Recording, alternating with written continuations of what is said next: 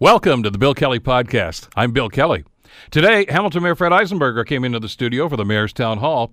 And also, how would you summarize Ontario's politics in 2018? The Bill Kelly Podcast starts now. Today on the Bill Kelly Show on 900 CHML. It's the Mayor's Town Hall. Hamilton Mayor Fred Eisenberger is with us here in studio. And yes, we will go to your phone calls. You might want to talk about cannabis, maybe a couple of other things that might be on your mind. 905-645-3221 is our number. If you're on a cell phone, it's toll-free at star 9900.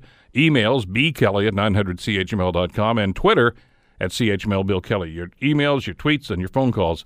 You want to get into the queue right now, we'll go to your calls in a couple of minutes right here on the Bill Kelly Show. Mr. Mayor, good to have you back here. Good to have you back as well. You kind of caught me by surprise here. I didn't know that the federal government was looking at the basic income pilot project. Listen on the show later today. All right. Well, you know what? That's exciting news. You want to be informed, just keep it right here on CHML. That's our mantra. Let's talk about a number of different things I want to get into today. But clearly, I mentioned cannabis a couple of minutes ago. It's front and center right now. Council had an opportunity to vote on this. They've kind of kicked it down the road again. Talk to us about what you saw happening over the last couple of days. Well, it wasn't going to pass, quite frankly. So we were actually buying some time to get some additional information, especially more granular information about policing costs. People are throwing out all kinds of numbers in terms of costs and negatives, and not a lot of numbers in terms of the positives. So we have a little bit more time till January the 14th. To get some additional information and to do a poll in the broader community on our website at www.hamilton.ca. The people can go there, look up the cannabis issue, and the full report will be there, as well as the motion that's currently on the table, which is to opt out. And they can express their opinion and let us know whether they'd like opt in or opt out. In a general sense, I me'n, I'm hopeful that we, as a community, partake in retail of this legal product. There's certainly a fully baked economic upside to it. I understand the argument against the province. I don't think they're going to change their mind. I think some of the effort that we're seeing out here is to try and pull them back to the Liquor Control Board approach. I know we have OPSEU weighing in for obvious reasons. They represent some of the Liquor Control Board unionized employees, so they're working to try and get the premier to kind of back up into the Liquor Control Board approach. I would admit, personally, I thought that was a better way to go, for all of our communities, in fact. But they picked the kind of the private retail model. And I don't think that's going to change. That was supported by AMO. It's been supported by the Chambers of Commerce from a business perspective. So there's a whole lot of elements happening here at the same time. And you know what? For some, it's a moral issue. They still haven't got their heads wrapped around the fact that this has been legalized. It's now a legal product to consume. Where no, the same as alcohol or anything else. The same prohibitions for kids and children 19 and under, and the same impairment issues when it comes to policing if you're impaired driving a vehicle. So people are still trying to wrap their heads around that, and there's that kind of the moral issue that others are kind of working towards, saying I don't support it because morally I think it's the wrong thing to do. So you put all of that into the mix, it's about a 50-50 on council. Could go one way or the other. But the moral issue, with all respect to people's stands on this stuff, is rather specious. I mean, it's voted on. This is not a vote as to whether or not this should be legalized. That ship has sailed. Right. It shouldn't be. It shouldn't be a vote but you can't change people's mindsets around what their kind of foundational beliefs were. And you can see some of the members that are very strong morally on this issue struggling with that. And I respect that, because I think many of them have a fundamental opposition to either alcohol or drugs of any kind, and certainly many of us would have issues with many drugs that we don't want people to consume. Opioids being one of them that is a pretty significant problem. But marijuana and cannabis, it's going to be here one way or the other. As you say, it's a legal product, sanctioned by the federal government. I think generally accepted as something that is not going to drive people into the drug trade or the drug industry. It's not not a beginner drug in any way, shape, or form, other than for those that are prone to be addicted to something or another anyway. But I understand the moral issue that some of them are grappling with. It shouldn't be part of their decision-making process, but if you've always felt that way, it's kind of hard to eliminate that through your thought process. Well, I get that, but I mean, the job here is to look after the greater interests of the city, and there's I think a very weak argument to say, well, let's opt out of this, because I think it's going to have more damage, cause more damage in the long term. And I want to ask you about the finances, because I know them that are opposed to this thing want more study, want more facts, and what are the policing costs. By the way, when they asked for that report that's coming back to the next meeting, did they also ask what the policing costs are now for enforcement? Yes. Okay, that was part of it. So I I put that together, and when I referred this thing, I said, give us the current cost for policing, and what monies are you expending right now, and compare that to what you predict will be the future costs. And I'm not sure that there's going to be a significant difference, because they put an awful lot of time and effort into drug and drug related that's my policing point right now. So that information. So we want to see the differential. Don't tell me what the future costs are going to be, and then just leave that as a number out there. And people, they're throwing numbers around like $5 and $10 million for additional policing costs. It makes no sense in my view. There might be some bylaw enforcement additional costs, and we've identified that. And it's expected that'll come out of the $650,000 that we'll get if we opt in. Well, we get the $650 anyway, first round, and then there's a second $650 that we will not get if we opt out, and then we will not participate in the 50% of the excise tax that will accrue over $100 million. And some of the estimates for Ontario in terms of that excise tax is in the billions. And so there's a significant amount of money to be had through that process to help offset any costs that we might incur. But don't you get a sense of deja vu? And I'm going to go back to your time when you were a councillor, and the debate about whether to build the Red Hill and as it turned out to be the Link. We had all the people that were opposed to that were doing the exact same thing that some of these councillors are doing right now. First of all, they said it was going to cost too much, and then they found out, no, it's not really. We can do this. Then, the operating costs on a yearly basis are and they started pulling numbers out of the sky to try to validate their argument. And I'm hearing the same thing now. Yeah, there's elements of that, but one of the fundamental arguments that the other side is using is that this is not a good deal for the city of Hamilton, because it doesn't reflect the kind of approach that they thought would have been a better approach, which is the Liquor Control Board approach. So there's some fundamental opposition. But that's not their decision to make. True. In their view, I'm just telling you what their view is. I don't share this view. Their view is that if we opt out, and many other municipalities opt out, that we have some strength to go to the province and say, all of us are out, we'll go in if you change the rules. I don't think that's going to happen. I think they've already baked the regulation in. We see most of the major municipalities opting in. Toronto, Ottawa, likely Burlington will.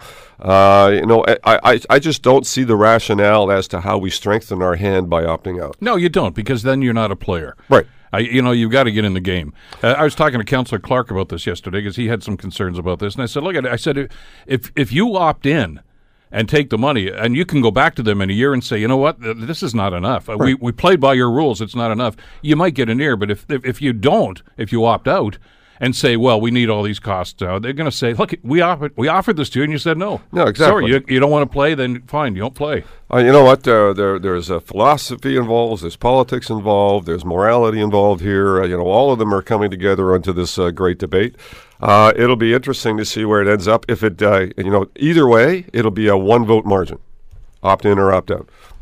But it's going to cost us an awful lot of money to opt out. It's going to cost us money. We'll forego. We know already that $650,000 will be gone. In the second round of funding, we won't get any of that. We'll get $5,000, and we know that we will not get 50% of anything over $100 million in terms of excise tax. And we already know some estimates that excise tax for Ontario is in the billions of dollars. So I haven't done the calculation, but there's many, many, many thousands of dollars that we forego in that process if we opt out, because we will not participate in that. And we won't get the economic uplift of an industry in Hamilton, and we will continue to have illegal pot shops here, because people are going to get this product. That's the point. You're playing right into the hands of the black market, then, of the underground market. Clearly. If you do that. And they're the winners. If council opts out, they're the big winners here. They're going to continue doing what they're doing now. We were at 80 pot shops, and now we're down to 30. They're not going away right now, because they're waiting to see what happens. If we opt out, they're still going to be there. and we're still going to have to do enforcement. We're going to have to do all, and they're going to play the same game, which is get a charge leveled against them. Then they're into the court system. They'll play that up, but the next day they'll open up, and if they get another charge, they'll play that through the court system. And they're making so much money, and some of them are making, as one of the presenters said, some $85,000 per day. Add that up over a week, and if the fine is $5,000 right now, which is currently what it is, for an illegal shop, and the courts don't uphold the bigger numbers, then they're making money hand over fist. They're not going anywhere. Well, that number, I think, is very relative, too. I mean, they're, 31, I think, is what Chief Gert told me when he was here last week. But a lot of the people that gave up those shops, of that 86 or whatever it was that were here a little while ago, did so on the premise that they were going to try to apply for a license. If there are going to be no licenses for Hamilton because City Council opts out, why wouldn't they open up again? You may be back to 81 before you know it. Could be, yeah. And it wouldn't surprise me. Now the question will be, what do the courts do with any charges that are pending? And the fines for landlords and for operators is now significantly higher. And so, they're going to have to make a calculation. Are those fines prohibitive enough to stop me from, doing my daily trade here? That's pulling in $100,000 a day. So they'll make a calculation, and if it's still profitable for them, they're going to do it.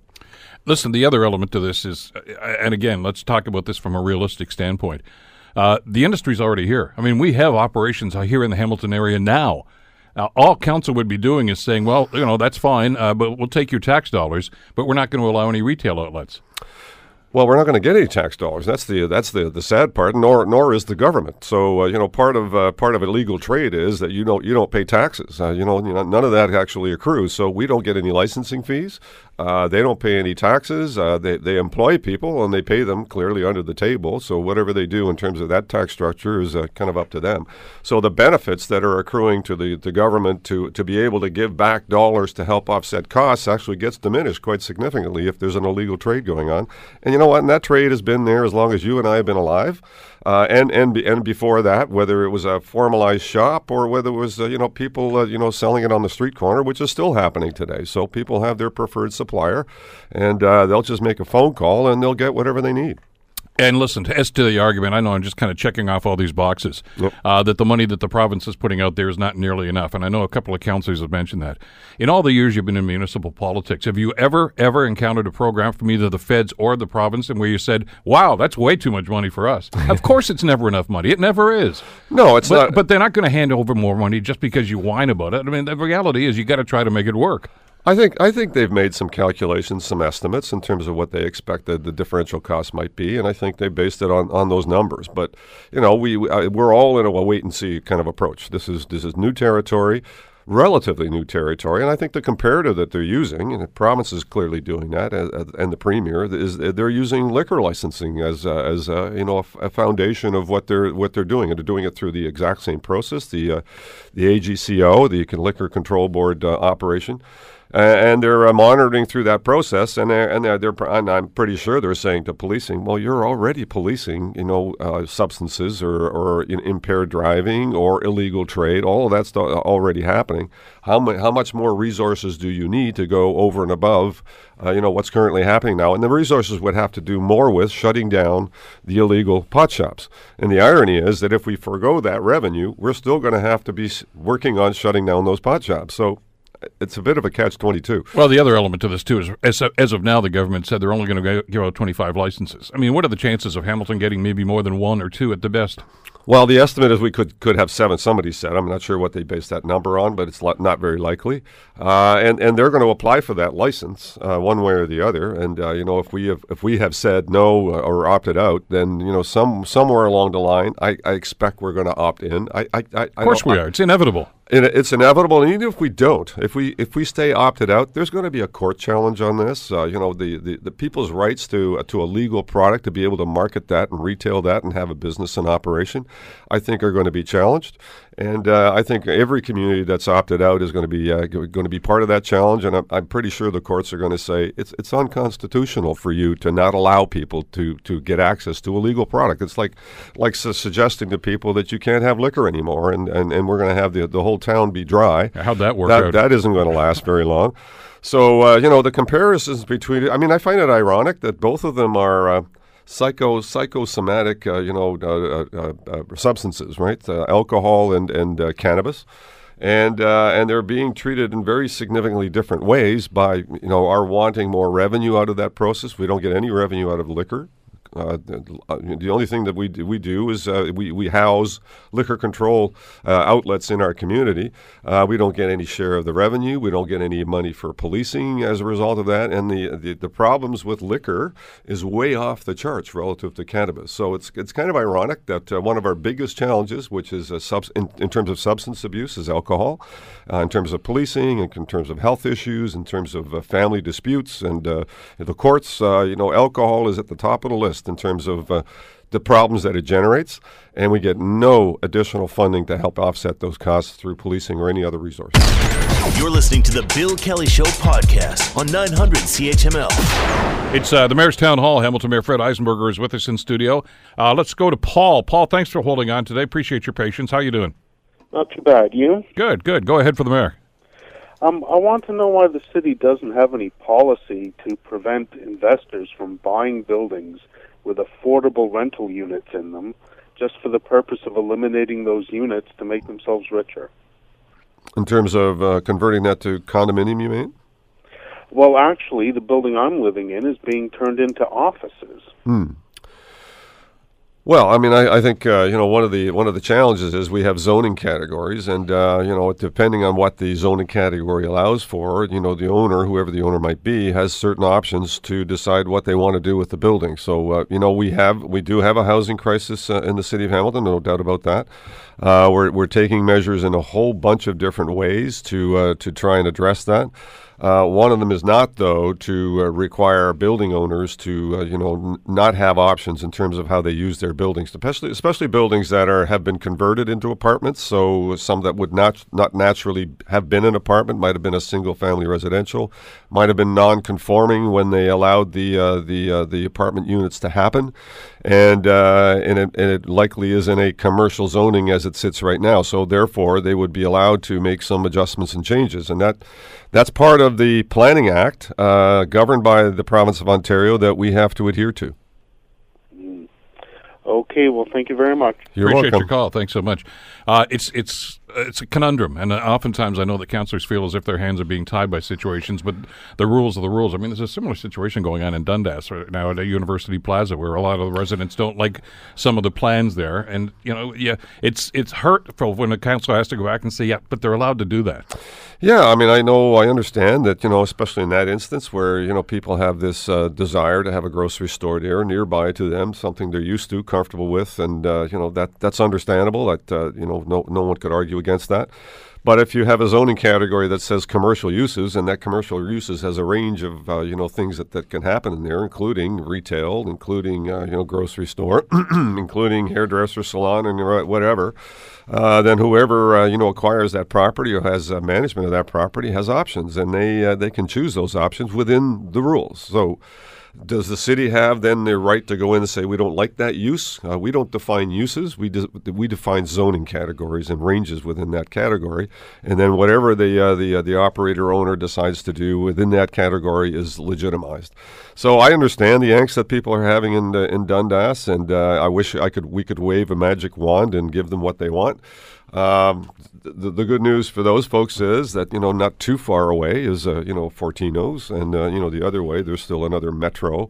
So there's not a complete dearth of grocery stores available to them. But it's this one they've been accustomed to, and it's convenient, and it's walkable, and those are all good things. I imagine that some people will make the argument that having a Canadian Tire there, that many people frequent, would be convenient and walkable and accessible to them as well. So we'll probably have arguments on both sides of the equation. But the local neighbors, I fully understand. But they need to understand that we can't just arbitrarily decide that we're gonna pick a grocery store over Canadian Tire. That's just not something that we're allowed to do. Well, and you can't actually zone and say, well, there must be a grocery store in that plaza. I mean, what happens. I mean, that's going to be. And by the way, this issue's not over. I know staff are still working with the proponents there because there's some fine tuning that needs to be done. I mean, there's some minor variants that they're working through, but I mean, at the end of the day, they're going to be allowed to operate there as long as they meet some of the variances that they're asking for. And is it going to be a noxious use? I don't think so. I think Canadian Tire is not not an outrageous use, and certainly a popular one for many people. Hopefully, the market will determine whether there's a demand for another grocery store. I mean, the fact that this grocery store is leaving kind of says something about, the demand for that service in the area, because generally speaking, retailers like to provide services where there's demand for service. It's kind of like the retail cannabis issue. If there's a demand, that demand is going to be fulfilled somehow. If there's a demand for an additional grocery store, I have no doubt that some other retail chain will likely come in and say, we see there's a gap here and we want to fill it. Well, they have in the past. I mean, that used to be a Miracle Mart way back in the day, and I think it was the barn at one time, and then, of course, it's into Metro. Anyway, Circle of Life, or Circle of Commercial Life, I guess. 905-645-3221, star 9900. Back to your phone calls here on the Bill Kelly Show. Cam, thanks for holding on. Go ahead for the mayor. Hey, thanks for taking my call, guys. I just want to comment that I'm really glad to hear that, Mr. Mayor, you support opting into cannabis retail stores. Mm-hmm. I'm actually very surprised to hear today that half of council isn't. That shocks me, and I'm really disappointed to hear that. I've already put a call into my local councillor. I couldn't get a hold of him, but people need to call their councillors and weigh in on this because. This is significant. I think it's ridiculous not to opt in. Well, I don't. I fully agree with you, Cam. There is an opportunity on the website. I want to refer you to, and the listeners out there, to go to the Hamilton website and click on the cannabis category. There's going to be a kind of a survey on there, and the motion as well as the staff report suggesting that we should opt in. And there'll be, a vote, opt in, opt out. So, partake in that as well. But certainly get a hold of your counselor if you have a view for or against. Let your counselor know, and that certainly will have a bearing on the vote that we have on January the 14th. And, it'll be a special council meeting, so it won't allow for delegations at that point. Ironically, out of all the people that came to speak to us the other day about cannabis, I don't think there was a single person that spoke against having or opting in. So they were all opting in proponents. Many of them in the industry, but usually when we have something controversial, the room is filled with people that are against. There wasn't any kind of that angst in the room at all, and certainly no one that spoke to opting out. Yeah, that doesn't surprise me. And in addition, I just want to say as well, I'm glad to hear that you also support LRT. I live on the mountain. Right. I've got 3 young boys, and I'm all for it. It has nothing to do with where you live in Hamilton. I think it's going to be a great asset to the city. And again, people who support it need to call their counselors and really get on board. I think, again, that's another ridiculous point that there's anybody out there that's against it. Yeah, Cam, thank you for that. We've been working on this quite arduously, and I'm more hopeful now, especially since we heard the Premier say that, there's an election that happened in Hamilton, and democracy rules, and we ran on a mandate including LRT, and we were quite successful. And so I'm hopeful that the Premier will be true to his word and will continue on. So everything's moving forward on LRT right now, except for the land freeze that was implemented a little while ago. And so we're going to be appealing to the Premier to lift that, and then hopefully full steam ahead. Excellent. Thanks for taking my call, guys. Thanks, Cam, and Merry Christmas. Appreciate your call. Thanks so much. 905-645-3221, star 9900. The Bill Kelly Show with Hamilton Mayor Fred Eisenberger. And Dave, you're next on the program. Hi, Dave. Oh, it's the first chance I got to congratulate the mayor on a big win. Thank you, Dave. I live in Stony Creek. I also voted for RRT. Thank you. I can see it's going to lift everybody up. So let's keep rolling, so to speak. Yep. The thing I want to, I'll tell you the only reason why I'm in favor of these pot shops or legalization of marijuana. And I don't know, maybe you might be able to answer this. Are the councilors? And like I don't smoke marijuana myself. I mean, I don't. I mean, I've tried it in my youth, but most of us have. And I don't expect you to answer that one, Mr. Mayor. You didn't hell. Well, we're children of the 60s and 70s, and the line is, if you remember it, you weren't there. Yeah, that's true. But are the councilors aware in their opposition? To me, it's a safety issue, because what's been happening lately in the last 5 years or less, do you think they're aware of what these street dealers are putting in there to make it even more addictive to people and potentially very, very hazardous? And this is only going to get worse. So that is why I am in favor of this. Yeah, I'm with you on that one. I mean, having a regulated market actually regulates the product. And, if you've ever been one of the grow ops, and I think that would be an educational experience for people, because this is where the supply is going to be coming from. It is so controlled and so managed and so, chemical free. I mean, there's so many standards. It's regulated. Every plant has to be documented. I mean, it is so regulated you can't even imagine. So you can have surety of what is in the product. Off on the street, you really have no idea. You're just buying your kind of a wing and a prayer in terms of hoping that that's the product you're expecting to get. But there's no guarantee that it's a product that has gone through a rigorous testing process and a rigorous growing process, and that it is what it says it's going to be. So I agree with you. I think that's one of the fundamental issues. And right now, it's out in the broader market. Especially when you think about the opioid issue, and that's another area that's completely unregulated and now open to everybody. You don't know what you're getting, and it's killing people. And I'm not suggesting that's the same thing that's going to happen on cannabis, but you're 100% right. In the illegal trade, you don't know what you're getting for sure. Well, in fact, it's a public safety issue, Mr. Mayor, and getting onto the opiate part, I've heard stories about there have been traces of opiates found in the marijuana, and that's very concerning. Yeah, I mean, and that's possible, and the those that are producing this stuff want to make it addictive, would like it to be a regular habit for you, so that they can continue to reap the profits. And so, having a regulated market, I think, would end a lot of that.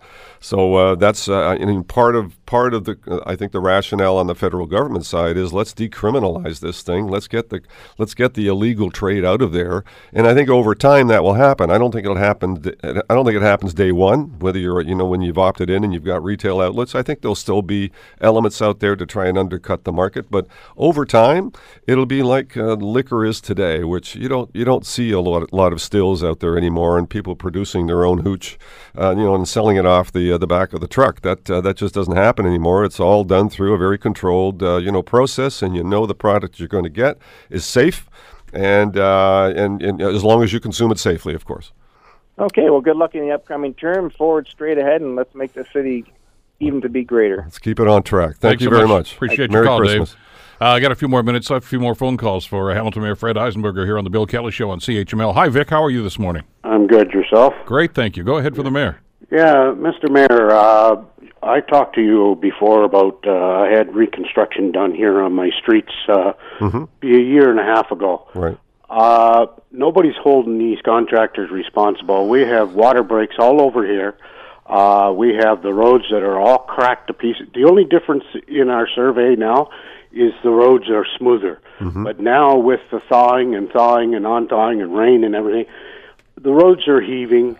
Water breaks all over. They didn't do no water mains. They didn't do the sidewalks. They did are cracking all over. Sidewalks they didn't take out. Trips all over. And this has been a year and a half. I've called your office. I've called my alderman's office for a year now. I've been getting no response, and I'm getting nobody coming out to look at this. So the contractor that did this here is walking away with free money. There's about a half a year left on the 2-year warranty. So when that goes, who's going to flip the bill for this is going to be taxpayers. Okay. Why aren't you guys holding these guys to the fire to make them come back and fix these roads. The sewers should have been done here. Vic, first question, what street do you live on? I live on Hawk Ridge, on the mountain, West Mountain. Okay. In between Upper James and West Fifth, south of Mohawk. All righty. So I mean, I don't recall the conversation, Dave, but we do, hold people to account. There are warranty periods. We have, fortunately and unfortunately, we have eliminated some contractors out there that have not been doing, appropriate work. So all of that does happen.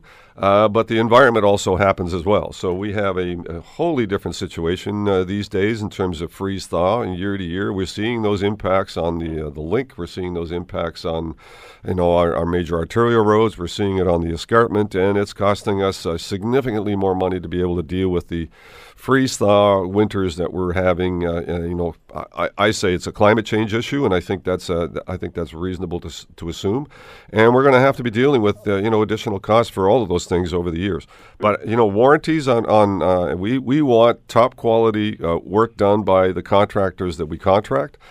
We do monitor that. I'm not sure why this thing has fallen through the cracks if it has, and so I can certainly follow up with you, Dave. And if you want to leave the number with someone here, so that you could call the office, or you could call again 905-546. 4200 is our mainline office number, and I'm surprised that no one got back to you. But Mr. Mayor, these sewers aren't even taking the water. At least when the roads were all up and down and everything, the sewers were taking the water. Mm-hmm. They're not even taking the water. You mean stormwater? On Tyrone, right. Around the bend. When we get rain and it freezes, you've got a sheet of ice from curb to curb. Okay. All right, listen. And that gentleman's been calling ever since it happened. Vic, we're just about out of time, so I'm going to get Jacob to put you on hold, and you can call, or Jacob will get the phone number from you, and we'll pass that on to the mayor, okay? Because we have to move on. We've just got a little bit of time left here, and I want to get to a few more calls. I do appreciate that, though, and I know that the mayor will follow up with you. Let me get Robert, who's been waiting patiently onto the program here. Robert, go ahead for Mayor Eisenberger. How you doing, Mr. Eisenberger? I'm great, Robert. How are you? Not too bad. Good. I just have one concern. With all the marijuana that's going to be here, and Hamilton seeming to be the capital of Ontario for marijuana, and we know the history, and I heard you compare marijuana with alcohol. Mm-hmm. I don't hear everybody compare marijuana with cigarettes. And the history of RJR cigarette company and all the rest of the company with tar and everything, and everybody's suing them now because all the stuff they put into it. How are we going to prevent that? Well, the best way to prevent that is to have a regulated market, and you assume that this is all going to be about smoking marijuana, which initially might be the prevalent thing, but that is going to change dramatically. And I don't think that people that currently do not smoke are going to take up smoking marijuana. Quite frankly, I think if you don't smoke, you're not going to smoke this stuff because that's not healthy for you. But there are going to be a whole range of other products out there that are consumable in various different ways. Whether there's edibles, there are oils, there are caplets, there are pills, there's balms, there's salves. Coca-Cola is getting into the business. Shoppers Drug Mart's getting into the business with a whole range of products that can be consumed that you don't have to smoke. That smoking is not going to be the prevalent way that people are going to be consuming this. People assume that to be true, but that's just not the case. So I would say that we would be advertising and promoting to people that smoking anything is not good for your health. That will continue. We're going to continue to have an anti-smoking campaign, and it will now apply to cannabis. All the rules related to smoking are going to apply to cannabis. So you cannot smoke in a restaurant. You can't do it in public places. In fact, you can't even do it in parks anymore. That will apply to cannabis as well as to cigarettes. So I think that's a concern, and we're addressing that concern in the best way we can. But I'm hopeful that the majority of the people, we're not going to be smoking this product. They're going to be taking it in different ways. Thanks to everybody who called in today. For those that we couldn't get to, our apologies. We'll do this again next month. Merry Christmas. Yeah, Merry Christmas. To you and Diane and the Eisenberger. You have a very Eisenberger Christmas this year. You bet. We're gonna light up that tree and have a. I wish I could think of the line. What's the line in Vacation? National Lampoon Christmas Vacation. Oh gosh, I don't know which one. It was it's not Gene Kelly, it's Red Skelton. I don't think I can say that line. Never mind. It's a great line. Hopefully all the lights will work and everybody will have a nice, bright Christmas. And to you as well, Bill, and to everybody here at CHML. We witnessed the donations downstairs of all the people bringing it in. It is absolutely heartening to see that people are looking after others in our community, and we encourage more people that if they have the resources and you can share some money or some gifts or toys or whatever with the needy organizations out there that are distributing, please do that. Thanks so much, Hamilton Mayor Fred Eisenberger. And as I say, we'll do another town hall in just a couple of weeks after the holidays. Perfect. You're listening to the Bill Kelly Show podcast on 900 CHML. Closing in on the end of the year, and the time, of course, if you watch any of the news shows on television, of course, everybody's doing the interviews with the Prime Minister, and it's the year in review, so to speak. And it's been quite a year in Ontario politics, especially. We obviously had a general election, a change of government, and a lot of other changes, and quite a few surprises.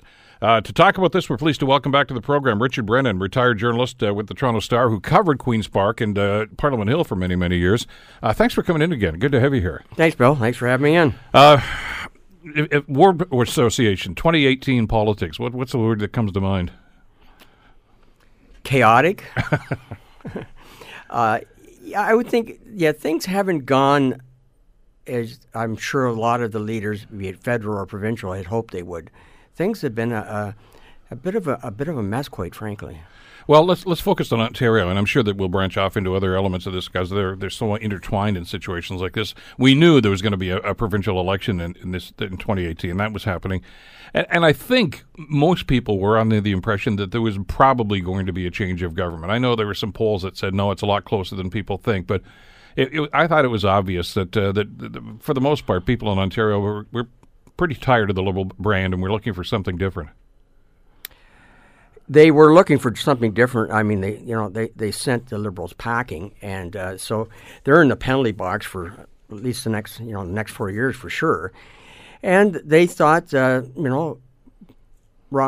Ford was going to be a new face, and he was going to take the province in a different direction. Well, let me back up just a little further than that. Yeah. Because when everybody seemed to be under the impression that, okay, this government's time is up, there's going to be a change, we were talking about the potential Premier Patrick Brown. I mean, that's one of the other big stories. I mean, he had his People's Guarantee. I mean, he thought he was going to coast to victory. I know the polls started to show that, and we were, I think, trying to wrap our heads around the idea that this guy was going to be the Premier. And then, boom! That is a story in itself. I mean, Patrick Brown, first off, he looked like he was, he could be the next premier. Next thing he knows, he's in a bit of a scandal, and real or imagined. And so he steps down, then comes back, and then he's going to run for, and then he drops out again, and he's going to run for the chair of Peel Region, and Doug Ford put the boots to that idea. Then he runs for Brampton. People thought, he doesn't have a chance. Well, guess who's the new mayor of Brampton? This is all in 1 year. Yeah. It was unbelievable. And so that threw the whole Conservative Party into a bit of a chaotic state. In fact, that they're losing their leader. Doug Ford steps up. People are saying, is he the guy to do it? And as we all know, he was the guy that did it. But I want to back again, as you've been covering this for many, many years, and you had the progressive Conservatives here in Ontario that thought they were poised to win government. Of course, John Tory thought that a few elections ago too, and that didn't quite work out. So you never know until they count the votes. We get that. But Brown was doing something to that party. I mean, they were considered still to be the party of Mike Harris, Common Sense Revolution. These guys are slash and burn. And Brown was trying to move them to the middle. Absolutely. A la Bill Davis. And in hindsight now, Richard, I don't know if too many of us actually discerned it at the time. The party hierarchy didn't want to go to the middle. They didn't. And there was a bit of a coup. There's no question in my mind at all that the allegations against Mr. Brown were, they were leaked, whatever you want to call it, by people on the inside who didn't want Brown to be leader. And it was a coup. There's no question in my mind at all on that. And he was taking the party, like you say, Bill Davis. It was it was going to be middle of the road, and very much the old Red Tory ideas, actually, including right down to his environmental stand. Carbon tax. He was okay with the federal government's proposed carbon tax plan. LGBTQ issues. Yeah, he's okay with that. Just about everything they checked off boxes that said, no, Patrick Brown's too radical. He said, no, I'm a middle-of-the-road guy. And obviously there was, there was this coup, and they used, obviously, this vehicle, about these accusations was the vehicle that they used for it. But it was not bloodless, that's for sure. Oh, no. And it took, I think it took Patrick Brown a while to recover from, it was just... It threw him for an absolute loop, and he was bouncing from pillar to post. And, I think a lot of Ontarians would have accepted his ideas, but they weren't accepted from the inside, and particularly by the Harper crew. They did not want his ideas to be implemented whatsoever. So he's gone in a very messy fashion. There's going to have to be leadership. We're getting closer and closer to this election date. So again, the assumption, I think, by an awful lot of people is, well, Christine Elliott's going to be the new leader. How can she not be? She almost won it last time. She's everybody likes her, even the opposition parties. There's a lot of respect for her. Slam dunk, right? And that Doug Ford guy's running. Yeah, well, you know what? He hasn't got a chance. Where have you heard that before? Well, just when you think that something's going to happen in politics is when it doesn't happen. I've been wrong so many times before, and I thought Christine Elliott would probably get the nod, but I never discounted Ford because he brought that sense of populism to the race, and something that he sold people that bumper sticker politics that they were looking for, that kind of everything simplified, let's, to borrow an expression, let's make Ontario great again kind of schlock. But it was variations on that theme. Oh, it was absolutely. And he crept up the middle. Mulrooney looked like Mulrooney might have a chance, and certainly everybody, thought Christine Elliott certainly had a chance and, would possibly be the next leader. And he blew up the middle and blew them out of the race. But how did that happen? You and I watched the debates. I'm talking about the leadership debates now. Ford did not perform well at all. Did not look like he was ready to handle this. He sounded very uninformed about a lot of the key issues. Yet they gravitated to him. Because he simplified things. People just want you to give them a simple message, and he did that. He wasn't complicated by any stretch of imagination. They didn't want to hear about all the great policies you're going to bring in. They just wanted a guy who might be different, and he was. It's I can still picture just about every stop, it depended on what his speech was about. But he had a sticker for the front of the podium, for the people, for free beer, buck of beer, whatever it was going to be. And I guess if you keep hammering that message, it eventually resonates. By the way, just before I forget, there's only one brewer left in Ontario that's selling a buck of beer. Yeah. Anyway. Yeah, it was that message, that simplified message. Like I say, it's it's a kind of message that you want to give at the door. You can't complicate things and expect people to vote for you. Sure, they want to know your policies are in a straightforward, simplified fashion. If you get into the nitty-gritty and down in the weeds, you lose the folks. So it was a perfect storm, though. Obviously, the people within the Progressive Conservative Party wanted to stay on the right-wing side, and they found their person to do that, and that would be Doug Ford. And at the same time, you had an Ontario electorate that just said, you know what, we've had enough of the Liberals. We're looking for someplace else. But there was some talk that, well, maybe Andrea Horwath and the NDP have got a shot at this. But when you look at the numbers, they were never really in the ball game. They always, there's always that. I've covered elections since Adam was a pup. But the point is, people always think that the NDP are going to do much better than they actually do. There was nobody happier than Andrea Horwath to get official opposition. They were giddy with excitement, the fact that they got that far. And they did quite well. I never thought for a second that they would form a government, not even a minority government. Because what happens, there's an interesting phenomenon that's occurring now, Richard, and when people become disenchanted with a candidate or a political party, oftentimes they don't switch allegiance, they just don't vote. Well, that was the trouble with the Liberals. I think a lot of the Liberals just stayed home. I mean, I never expected them to certainly get back into power, but under the right scenario, they might have got opposition. But there were just people that just stayed home, and their supporters who didn't quite identify with Kathleen Wynne's approach to things. Well, and that was obviously one of the big stories. Not so much that they won, but how Doug Ford's meteoric rise to be the leader of the PC party and eventually become premier. So they've had the reins for 6 months. Give me some assessment. I mean, in some people's minds, they've just bounced from one controversy to another. Others just saying, no, they're getting things done. Well, there's a bit of both, actually. I think that this first 6 months is a bit of a learning curve for any government, and I think that Doug Ford and his government has found that in spades. They haven't been able to bulldoze in a way that they'd hoped to do, and it showed. I mean, we can go down the list here of things that just more recently, appointing an old buddy of his as the OPP commissioner.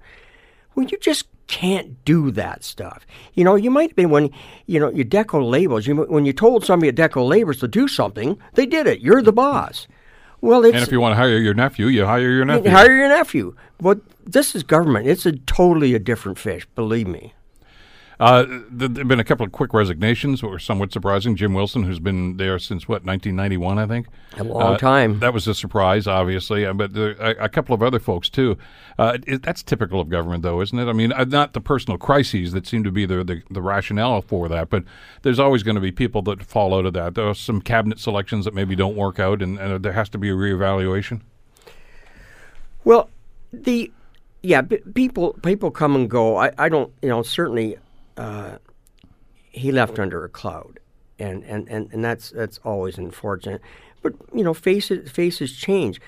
The one resignation, and it wasn't political, was resignation. I forget the name; it doesn't come to my tongue right now, but was basically the government's accountant who wouldn't sign off on the numbers, and I found that she resigned. Because she wouldn't, I believe and wouldn't sign off on it, and I found that very telling. Is that they were criticizing the Liberals for inflating the budget and saying that budget was one thing and is actually another thing, and she just wouldn't sign off on what the Tories were saying. So I'm thinking, well, aren't you kind of being what you just criticized the government for, and that was not being entirely truthful? But how many times have you seen that in all the years you've been covering Queen's Park? This is what it's going to be. I'm going to do this. I'm going to do this. And it's like that old line from the song by The Who, meet the new boss, same as the old boss. Mm-hmm. Same old, just a different guy calling the shots. It is and it isn't. We're talking in terms of a political scenario. We're talking governments that were diametrically opposed. Sure, yeah. Liberals and the conservatives, the progressive conservatives. We're seeing a government, that's saying is doing some of the things it said, and it was going to, it wants to bring down the budget, and pay down the budget, and tighten the purse strings up some. But that's easier said than done, because as soon as you tighten the strings one point, you're goring somebody's ox. Mixed metaphors here, I understand, but you're goring somebody's ox when you do that. And we're already hearing that out of the Minister of Education with cuts to, in-classroom programs and otherwise. Well, and again, I guess one of the first policy decisions they made that caused so much in the way of reverberations was when they said, okay, we're not doing cap and trade anymore. That green energy stuff, that's gone. Not understanding, or maybe not caring, I don't know which one it was, that there's a certain revenue flow that was going to the cities like that for repairs, for housing, things of this nature. That dried up, like bing, with the stroke of a pen. And obviously that's the worst kind of downloading. But, when you say you're going to save $6 billion in efficiencies, but you're not going to lay anybody off, I don't know how realistic that is. It's unrealistic, I guess that's more to the point. But people buy into it. In other words, it seems to me that we're at the point now, not just in Ontario, but probably elsewhere in the country as well, where people will tell me what I want to hear. Don't tell me what I need to know. That's right. And just to get back to to some of the policies, the government, the Ford government doesn't like what the environmental policies of the last government or the federal government's. And I think where he's made a mistake on opposing cap and trade or carbon is the fact that he never really give a lot of thought to the fact of, well, how much it's going to cost to oppose it. They're talking, there are estimates of $30 million it's going to cost to fight the federal government. It's planned to bring in cap and trade. That money is money that he could have used to pay down the deficit. Yep. So there's so many contradictions I find in many governments, but in particular this government, is the contradiction of saying one thing and doing another. I've got about a minute left here. What do you see coming up in 2019 then? They've had 6 months in office. Are they going in the direction they want to go in now? The Tavender thing that you just referenced has not been resolved yet. That's obviously something that's going to be on their blotter right as soon as they come back. I guess even before they come back for their Christmas break, because it's mid-February when they actually get back into the legislature.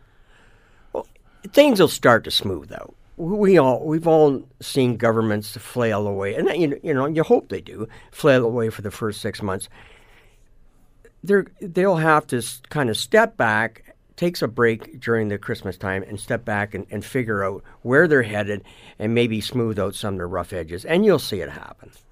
Richard Brandon, always a pleasure. Thanks for coming in. And listen, we'll talk again in the new year. But Merry Christmas. Happy holidays. Merry Christmas to you. Thanks, Bill. Great having you here.